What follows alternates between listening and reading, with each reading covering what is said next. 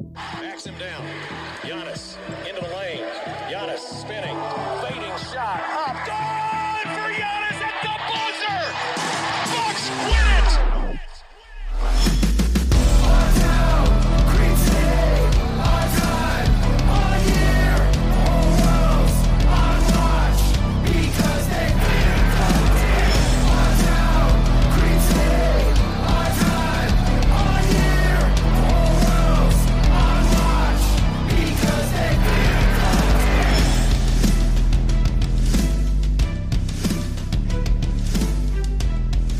Welcome to Locked On Bucks. I'm your host, Kane Pittman, alongside the founder of BrewHoop.com and longtime voice of the podcast, Frank Madden. And after 4+ months, the Bucks secure win number 54. They are now 54-12. They beat the Celtics 119-112. It was an epic Giannis performance. 36 points, 15 rebounds, 7 assists.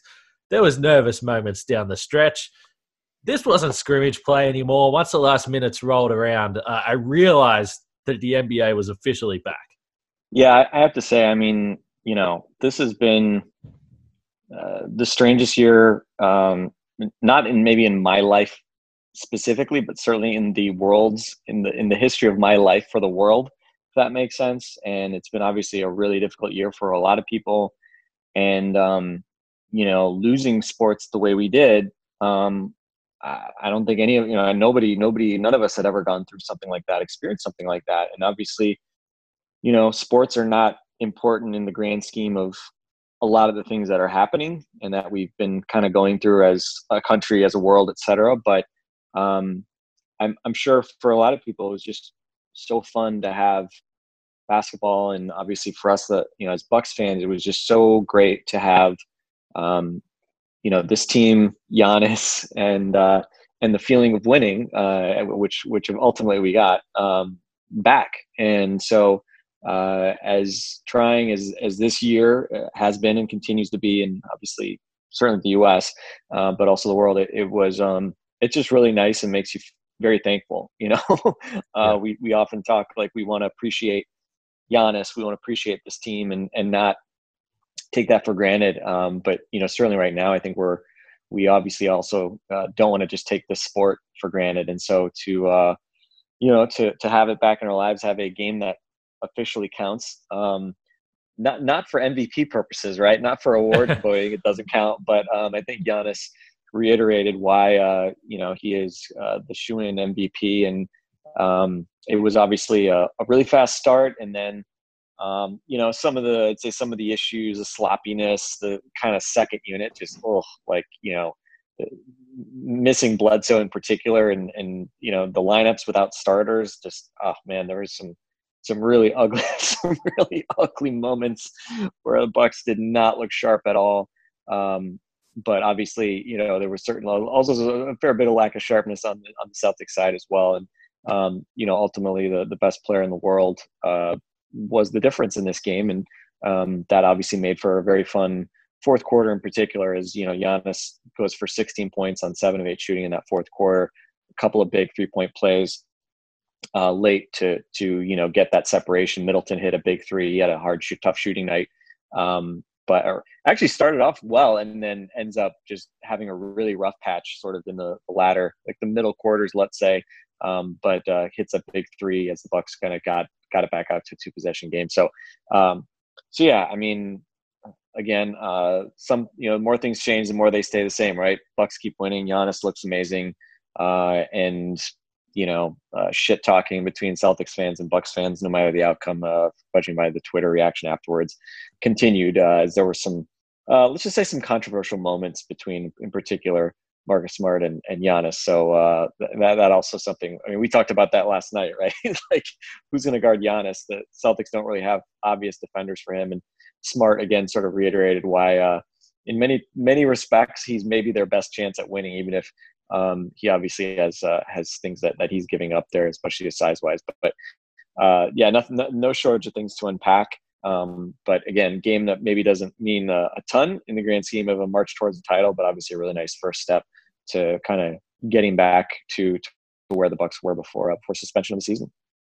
Yeah, it's a real scene setter for a potential playoff series, isn't it? I mean, we know these teams have played the last 2 years. When you talk about rivalries, if you're playing a team 3 years in a row in the postseason, you're going to start to not like each other. And there's been some changing faces here, but for the most part, the key players are all there. And we may as well get straight to the officiating with Giannis. This was really the main story, both during the game and also in the post game. So I tweeted this during the game, but the scary thing about Marcus Smart defending Giannis is the fact that all he's going to do is try and flop and draw fouls. That's really his only method of slowing down Giannis. You see it even when Giannis blows by him with no trouble at all. Smart will always try and initiate some sort of contact with his arm and snap his head back and make it really, really dramatic and obvious. And then in that situation, you're relying on the officials and just holding your breath, hoping they don't call an offensive foul. And we've seen at times that this has worked. Giannis nearly fouled out in this game. It would have been the second time in 3 games against the Celtics he's fouled out. He finished with 5 fouls on the night. There was 1 foul, an offensive foul that he was called for. I guess it was the leg follow through, but the replay to me, it didn't look like he made any contact anywhere near where Marcus Smart was holding. And then late in the game, there was obviously the hostile act foul, which was just super strange. I mean, again, I'm not sure why Daniel Tice reacted the way he did as Giannis was trying to fight around a screen. It seemed really exaggerated, and whether or not he was actually flopping or there was some incidental contact that was ultimately waved away. There was still 2.5 minutes left at that point. So if Giannis fouls out, maybe we're looking at a different result. I think that's fair to say. And then the third one, we've seen this all season long. It's completely beyond me why Giannis never, ever, ever gets the benefit of the doubt in block charge scenarios. It just, oh my goodness, it's so frustrating. It's by far the most frustrating thing about watching Bucks basketball for mine this season. The fact that sometimes you'll get it overturned. In this situation, they did, but you had to go to review to do that. I just can't believe that we're talking about the MVP, the best player in the game. He's got 35 friggin' points at the time of the call, and the official's first instinct is to say, that's a charge. To me, it's crazy. I don't like that play in general where the players slide in underneath a guy while he's in midair. It's a dangerous play. Thankfully, Giannis was okay. The call was overturned, and the Bucks win the game. But Marcus Smart, after the game, insinuating that the only reason the call was overturned was because they didn't want to foul out Giannis. Well, Marcus, I got to tell you, you obviously haven't watched the Bucks too often this season, because Giannis has fouled out multiple times, and the officials have had no problem at all giving him that 6th foul in questionable circumstances.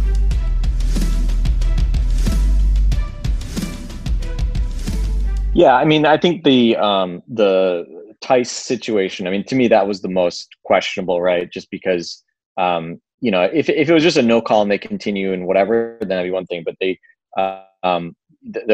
officials whistled the play dead because Tice reacted and acted like, he'd gotten it really punched in the junk, right? Yeah.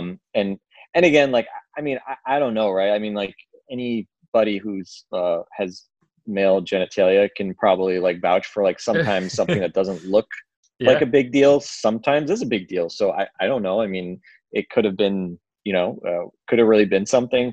To me, that's certainly a situation where, he could have easily gotten not had the benefit of that.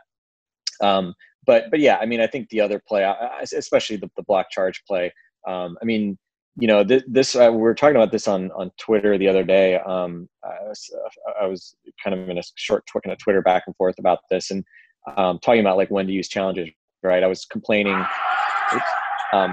about my box score. I just started live playing highlights. Giannis 3-point play, yay!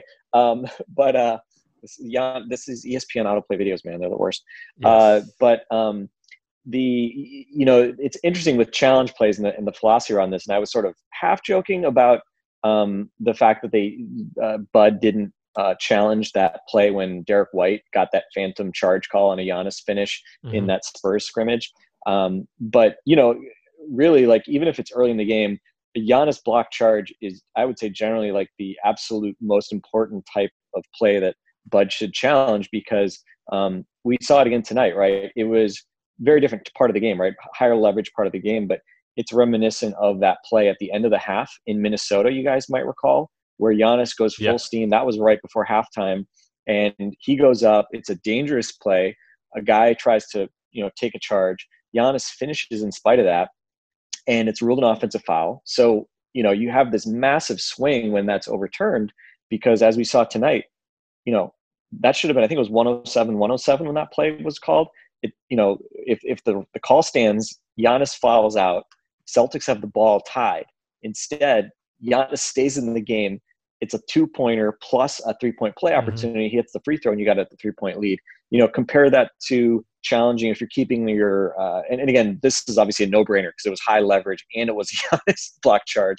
But even if those happen early in the game, my point is, if that play happens in the second quarter, you should challenge it, just because you never know when that extra foul on Giannis might really come back to hurt you. And late in games, we've seen sometimes coaches keep challenges and then they end up kind of challenging a questionable foul call. And, sometimes they're just kind of stretching, and it's sort of a desperation thing. So it's often not overturned. And then even when it is, it's a jump ball. Like, you don't automatically get the ball back. And in this situation, obviously, not only, do you get 2 points, you get the foul reverse, you get a free throw. I mean, it's a really big swing in terms of momentum. And so, I mean, I totally agree. I mean, whether it's Giannis or anybody, it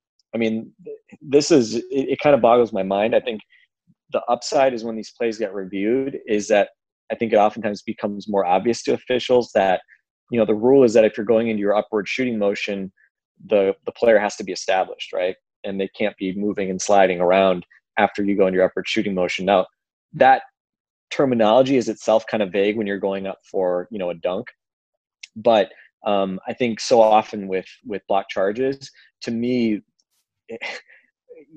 like, they constantly allow people to get set after the guy has, certainly picked up his dribble and started to get ready to load up and jump.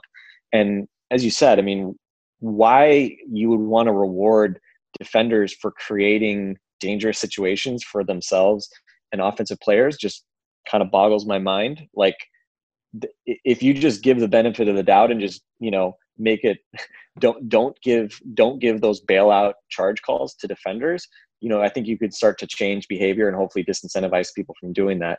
The charge circle, which has been around for a long time now, I think helps that. But, again, like tonight, I mean, that play, Smart was clearly in the charge circle when Giannis was going into his leap. And then by the time Giannis was actually finishing, Smart was already basically more or less out of the charge circle. His feet kind of were on the circle and then kind of lifted up. But, either way, like, I feel like too often even announcers get fixated on, oh, where's his feet? Where's his feet? I don't give a shit where his feet are.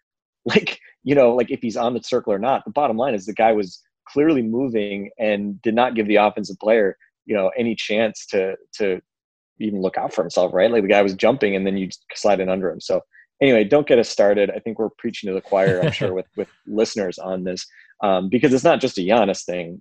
It's absolutely a league-wide issue, and this is why there are a lot of very smart people, analysts of the game, including our friend Nate Duncan, who are kind of in that like ban the charge crowd, right? And have actually looked and people have put real thought into, well, what if you do ban charges in those situations? And I think that's an interesting idea, right? Like, what if you ban situations where guys are stepping in to take charges on those types of plays? Now, you could still call charges when a guy is dribbling and just, powers through a guy, or, obviously push-offs, things like that. Like, I mean, nobody's saying that you have to, do away with offensive fouls entirely, but the plays that are dangerous are those where a guy is jumping, trying to attack the rim, and somebody sliding in under him, and that's really the dangerous stuff. So yeah, again, there's a lot that can be done there, but thankfully for the outcome of this game, in my mental health,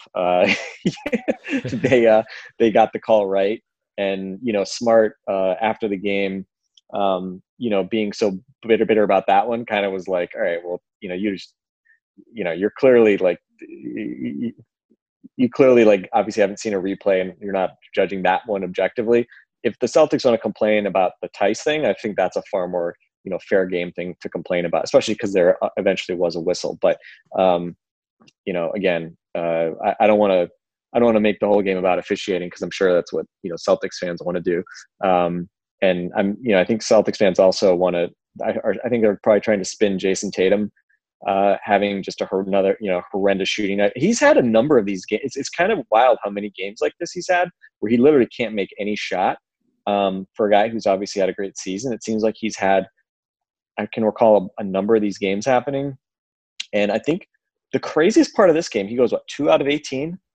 One of his made field goals was when Giannis and Wes Matthews collided, and Tatum was literally not in the play, but was the closest guy. So he was 1 out of 17 on actual shots he took tonight. And, a lot of them, you give Wes Matthews in particular a lot of credit for making Jason Tatum's life hard. You give Brook Lopez, I think, a ton of credit. His rim protection against Tatum, I mean, that was little brother against big brother type stuff repeatedly. Tatum just really struggled around the rim, which has been something that, is not a brand new thing for him. But then he also, he had a lot of pretty clean looks from mid-range in particular where, he just couldn't buy a bucket. So it seemed like Bucks defense maybe got him overthinking things. And then as the game wore on, it just seemed like he maybe got into his own head a little bit. But obviously that's not going to happen in most games, but, Celtics fans try and act like, this is a moral victory because Jason Tatum sucked. Okay, cool. That's fine.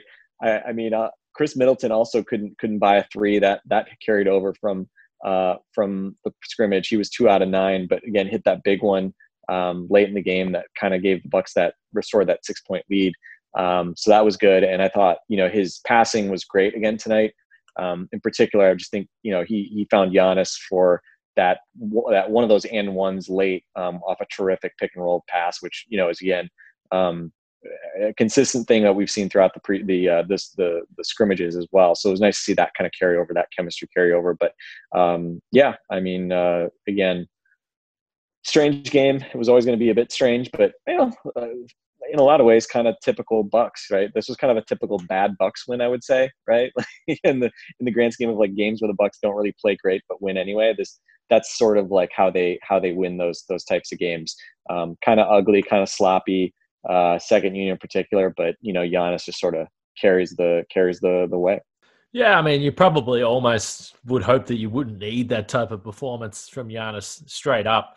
Bud certainly mentioned after the game that probably he and Chris Middleton played a minute or two more than he would have liked. Now, that won't surprise anyone because they both played over 32 minutes and they only play 30 typically. So, yeah, that checks out. The Bud said they played a minute or two more than he would have liked. But at the same time, the fact that they both got through healthy, again, this is the main point. Now, with Chris Middleton, I think that you really touched on it. The fact that Tatum didn't play well, it cancels out with Chris Middleton. He was getting a lot of looks that you're just like, oh, my goodness, during the season, he's knocking down those, particularly the 3-point attempts. He was 2 for 9 from 3. But I had to laugh when he hit that shot late in the game because you would have to imagine there was a lot of Celtics fans out there going, wow, Chris Middleton actually is capable of missing a shot against our team. This is unbelievable. He's having a really bad night. And then in the final minute, when the Bucks needed a bucket, Chris Middleton delivers the dagger from 3. It was quite fitting that he did that. You mentioned the assists.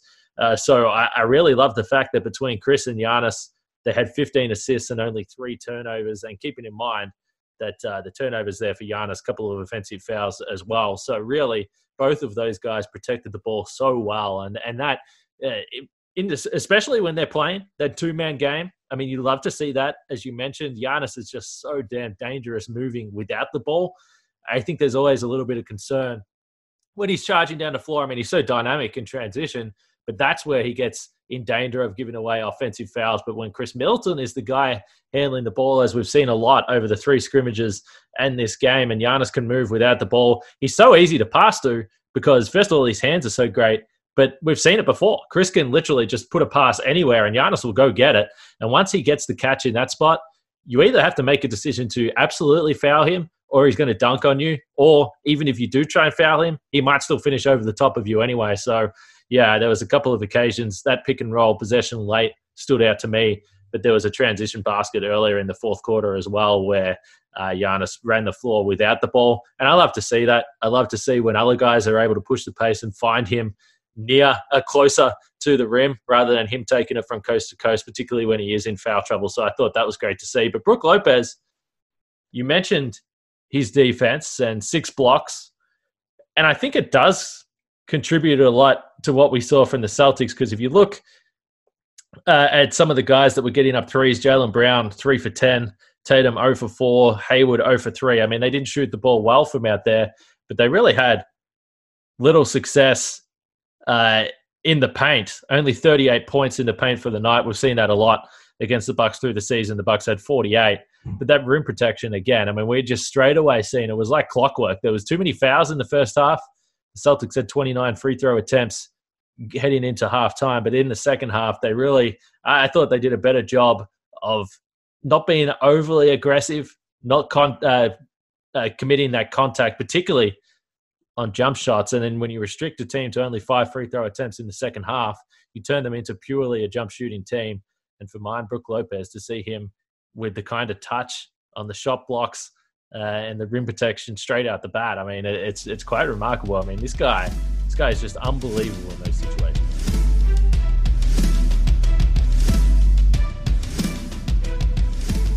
Yeah, it was kind of funny. There was that play, and I think it was like a 3-on-1, and then maybe in the second half, where Gordon Hayward and was leading the break, and you know, he smartly got Brook to jump up and commit, and they ended up getting a layup out of it. But I was like half expecting Brook to block that that play too. You know, just it really is remarkable just how perfectly Brook has figured out how to read drivers and know when to commit. And again, that's the art of being a shot blocker, especially in this Bucks system. It's knowing when you commit to block that shot, when you hang back for that extra split second to take away, you know, a lob pass, to take away, you know, anything else that kind of might come out. So it's just such an amazing thing to watch him work. And you know, looking at the plus minus tonight, again, one game plus minus, you know, there can be a lot of noise in there, but you know, Bucks got off to that terrific start. Was it 19-2 at one point? I mean, they were just running riot over the Celtics there early on. Well, the funny thing was that initial timeout, I think they might have scored a bucket out of that as well. I think you're right, but that initial timeout was 17-2, and as you pointed to, that bucket came off the Bucks. It wasn't even a basket for the Celtics. It was an own goal. Yeah. And you know, you look at the final kind of plus minuses, which again I think are interesting just because they sort of tell a story of, you know, where did the winning margin kind of come from? Like, you know, you can't obviously tell like lineup data from just looking at a traditional box score, but you know, every Buck starter plus 12 or better, Giannis plus 18 versus the bench. None of the Bucks bench players were positive. DJ Wilson and Kyle Korver led the way with a plus with an even 0 plus minus. Sterling Brown, man, that rough last game of last scrimmage where he was left hung out to dry to be a ball handler and be Point Sterling Brown. We didn't see Point Sterling Brown maybe tonight. He did have a 4-point play. That was fun. Did have 6 rebounds, 3 steals. But, man, the Celtics, I just thought, did a really good job when the Bucks went to the whole bench lineup in that first half in particular. They just really pressured the ball, and the Bucks just, I mean, whether it was, you know, Sterling Brown, they caught Korver once or twice, even George Hill. They just looked nervous, and they just looked like they had just kind of gotten blitzed when that group had the ball. And again, that's something where, you know, I mean, lineup wise, like, I mean, Bud, come on, man. Like, can we just stagger Giannis and Chris? I mean, especially when they play 30 plus minutes, you know, can we minimize those lineups a little bit more? Because, you know, it was just tough to watch, especially with George Hill. You know, he goes 0 for 2 from 3 tonight, did score 7 points on 5 shots. I mean, George wasn't bad. But, you know, with Hill not being kind of back to what we expect from him, you know, that second unit, not a lot of shot creation, not a lot of guys, you know, really attacking off the dribble. It was pretty tough to watch, and that really was, you know, what the Celtics used to get back in the game. And you know, kudos to them. I mean, Smart was great. You know, Smart was great. You know, offensively. I mean, he was 22 points on 11 shots. I mean, this is, you know, that's about. I mean, again, Smart's had a bit of an up and down year, but I mean, that's obviously about as much as you can expect from Smart in terms of efficiency. That's typically not his game. So certainly that bench unit, which again, the Celtics are not super deep or anything like that, right? I mean, we talked about that. They don't have a murderer's row there off the bench, but they certainly, Bucks, much as we talk about the Bucks depth, felt like Bud playing that all bench group in particular. I'd be curious to know what the plus minus was on the all bench groups, because it felt like they just got totally worked. Even against the Celtics team that, their bench isn't the deepest either, but I thought it does feel like, because of having Tatum, Hayward, Walker, and Brown, you can just stagger those guys much more easily, versus the Bucks. You really only have Giannis and Chris as kind of those really creative weapons right now with Bledsoe hurt, and Hill being kind of subdued a little bit. So I think maybe balancing those lineups a little bit might have made this a little bit of a safer lead, but either way, kind of Bucks ultimately kind of went out and obviously took care of business. But I mean, certainly a lot of things that we are used to seeing in this game, and then certainly some, understandably from both teams, some rust coming out of obviously a few scrimmages after a long layoff. Yeah, I've got the lineup data here now. It doesn't give me individual numbers for groupings, but it just gives you a pretty clear indication of when guys were on the floor. It's a pretty cool tool actually on NBA.com. And there's two periods of the game that really stood out to me. Giannis actually only really had about a minute or two off from late in the third quarter. He really rolled right through. But the period early in the first quarter that you're talking about, the Bucks played around 5 minutes with Ilyasova, Hill, Robin Lopez, Sterling Brown, and Kyle Korver.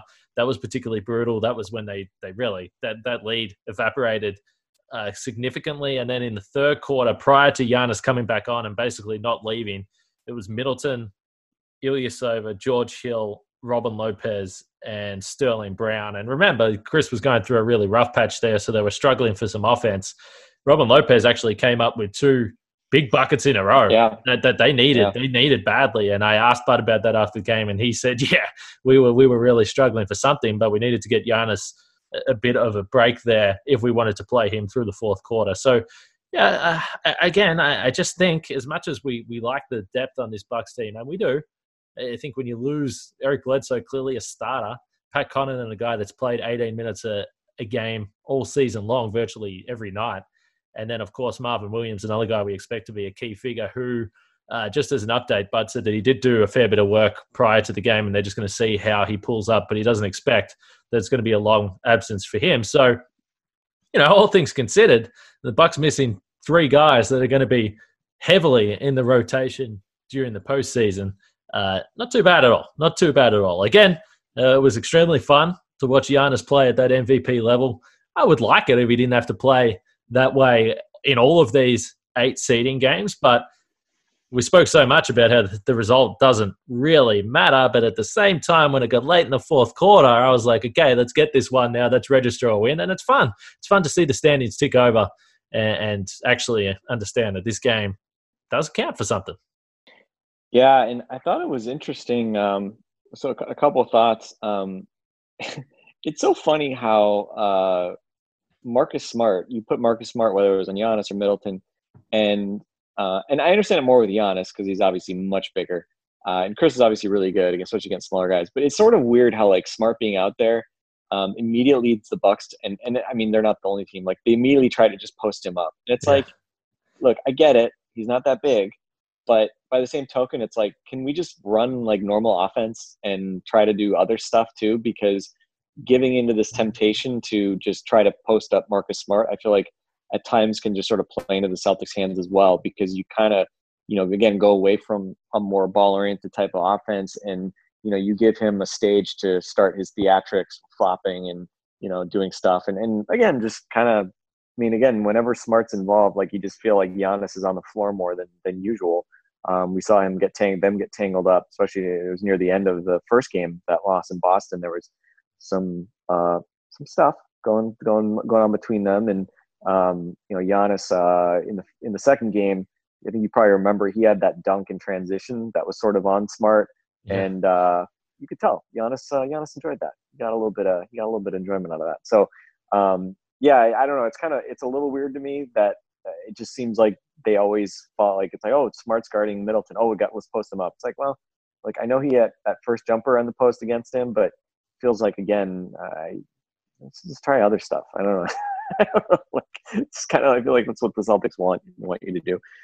The other thought though was it's interesting, and Tatum and Brown have really become really good defenders, but it just doesn't seem like they really just don't. And again, I mean, Giannis is MVP, so it's not like I'm saying, oh, they should be Giannis stoppers, but it just really seems like they just get overwhelmed with his size and length and just really don't know what to do with him. And that Tatum play in the I think it was on the Smart block charge play. Tatum just kind of gambled really, really foolishly on the perimeter when Giannis was dribbling, and he just bit on it and was totally out of position. And the only reason that play even happens is because Tatum is really made a bad play, bad decision defensively. 23 feet, 24 feet from the basket. And again, it just seems like they really just don't know how to handle Giannis, and they're not, and neither Tatum or Brown are floppers like Smart either. So they don't, they try to like kind of play him straight up, and they just end up being sort of overwhelmed by it. I think there was I want to say that play where he ended up finishing that beautiful step around Enes Kanter, where he kind of reversed and laid it in. I don't know if it was Brown or Tatum, but one of them kind of got caught in the corner as well, and Giannis was able to blow by them there too. So, I don't know. I mean, it's kind of funny. It just feels like Boston, their starters, as we've said, I mean, as I said last night, like they really don't have a natural guy to put on Giannis, which is ironic because they had Horford for so long. And it was like, oh, Horford's such a good matchup for Giannis. And, now they're obviously trying to go smaller. And I think there's good arguments for that. I think Smart, again, can be effective at times, frustrating Giannis, and if you swarm him and everything. But yeah, it's just, again, this is why Giannis is great. I mean, there is no stopper. There is no, easy solution to stopping him. And, we saw tonight, right? And that the highest leverage situation there in the fourth quarter, the Celtics just really didn't have any answer for stopping him. And the Bucks, I thought, did a really nice job kind of moving him around. And, he was at times dribbling, attacking from the top. He was, rolling on that, like a Chris play where he finishes the 3-point play as a roll man. And, that's obviously what makes him great, that he's not just doing it one way. He can do it so many different ways. And flip side is interesting. I mean, I think it's also this is not a good matchup for Giannis in terms of like letting him really show off his defensive capabilities, because as much as those guys don't really know how to guard Giannis, you see Giannis ending up in a lot of situations where he's having to go over screens on the perimeter, which is pretty much the worst application of his skill set. He's guarding Jaylen Brown a lot. He's at times guarding Tatum. He doesn't have a lot of opportunity to guard kind of bigger guys who maybe are closer to the basket. So he ends up, I think his impact is dulled a bit on the defensive end relative to what we're used to seeing, just because he has to play more out on the perimeter and stay close to a guy like Brown, or Tatum. Those guys can obviously shoot threes. So yeah, just a really interesting matchup for a lot of reasons. And, I think certainly one that won't surprise anyone if we see these two teams, in the East Finals, or depending on how the matchups go, potentially in the second round. So just a couple of things to tidy this up. I have just got this has been out on Twitter, so potentially by the time everyone listens to this, they would have already seen this, but the pool report did come down. So a couple of reporters were able to talk to the officials, particularly about the Tice incident. One of the questions here, just for clarification in that situation, why can't you review for a foul on Giannis in that situation? And the official said, hostile act review does allow for a foul. Had I seen a foul and the contact had been more than incidental, then there would have been a foul on the play, but that did not occur.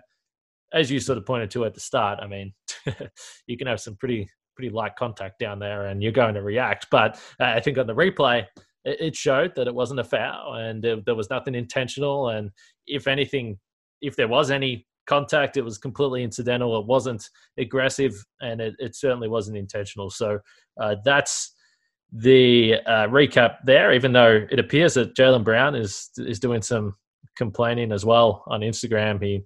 He posted a photo of Giannis holding Caper's hand, I think, on his Instagram story, and Ken Maurer. Oh, it was Ken Maurer. Was Ken Maurer even doing this game? Was Ken Maurer one of the officials? I didn't even remember seeing him. I mean, Capers was the lead official. Normally, Ken Maurer would be the crew chief. Was he even officiating this game? I didn't notice. I didn't think so. But either way, the Celtics, like I said, this is a nice little scene setter for a potential postseason matchup. It would be their third year in a row. The only other thing is, Frank, I got through the stream. I did the stream in this game. There was about we had some people coming in and out. We had about 15 to 20 people coming in and out throughout. It was pretty fun. You can chat. You can hang out with me. It certainly got pretty exciting towards the end of that. There was definitely mentions of you and whether you would be punching pillows when Giannis was missing free throws in the first half. So you were mentioned. It was those first 3 free throws. That was a trying time for me. It was not great, but 7 out of 9 after that. So that was encouraging. And hit a couple obviously important free throws there in the fourth quarter. So, I'll live. I'll make it. Good. We're glad. So I'm going to be doing that again on Sunday night's game, by the way. The Bucks have the Rockets. What's the app again? Hot Mic? Is that what it's called? Hot Mic, yeah. If you download the Hot Mic app, all you have to do is use the code Kane414, and then you can follow me, and it'll just tell you when I'm going live. And it's no matter what stream you're watching, you just hold your phone up to your speaker, and it'll put you in sync with me, and we just hang out. We just hang out and watch the game together. Is it just audio, or is there a video component? How does it work? Yeah, so you can see. So you'll be able to see me. I can't see anyone else, but there's a rolling chat. Where not only can you talk to me and I can talk to you guys, but the guys that are in the chat today were talking with each other and bouncing thoughts and ideas off each other. There was plenty of Marcus Smart slander throughout the game, as you can imagine. So I'm hoping that this is something that continues, because for me, like I said, I like watching the game with people and talking to people throughout the game. And now that I'm all the way over here in Australia, I don't get to do that. So I don't know. It was fun. It was something different. I'd never done that before.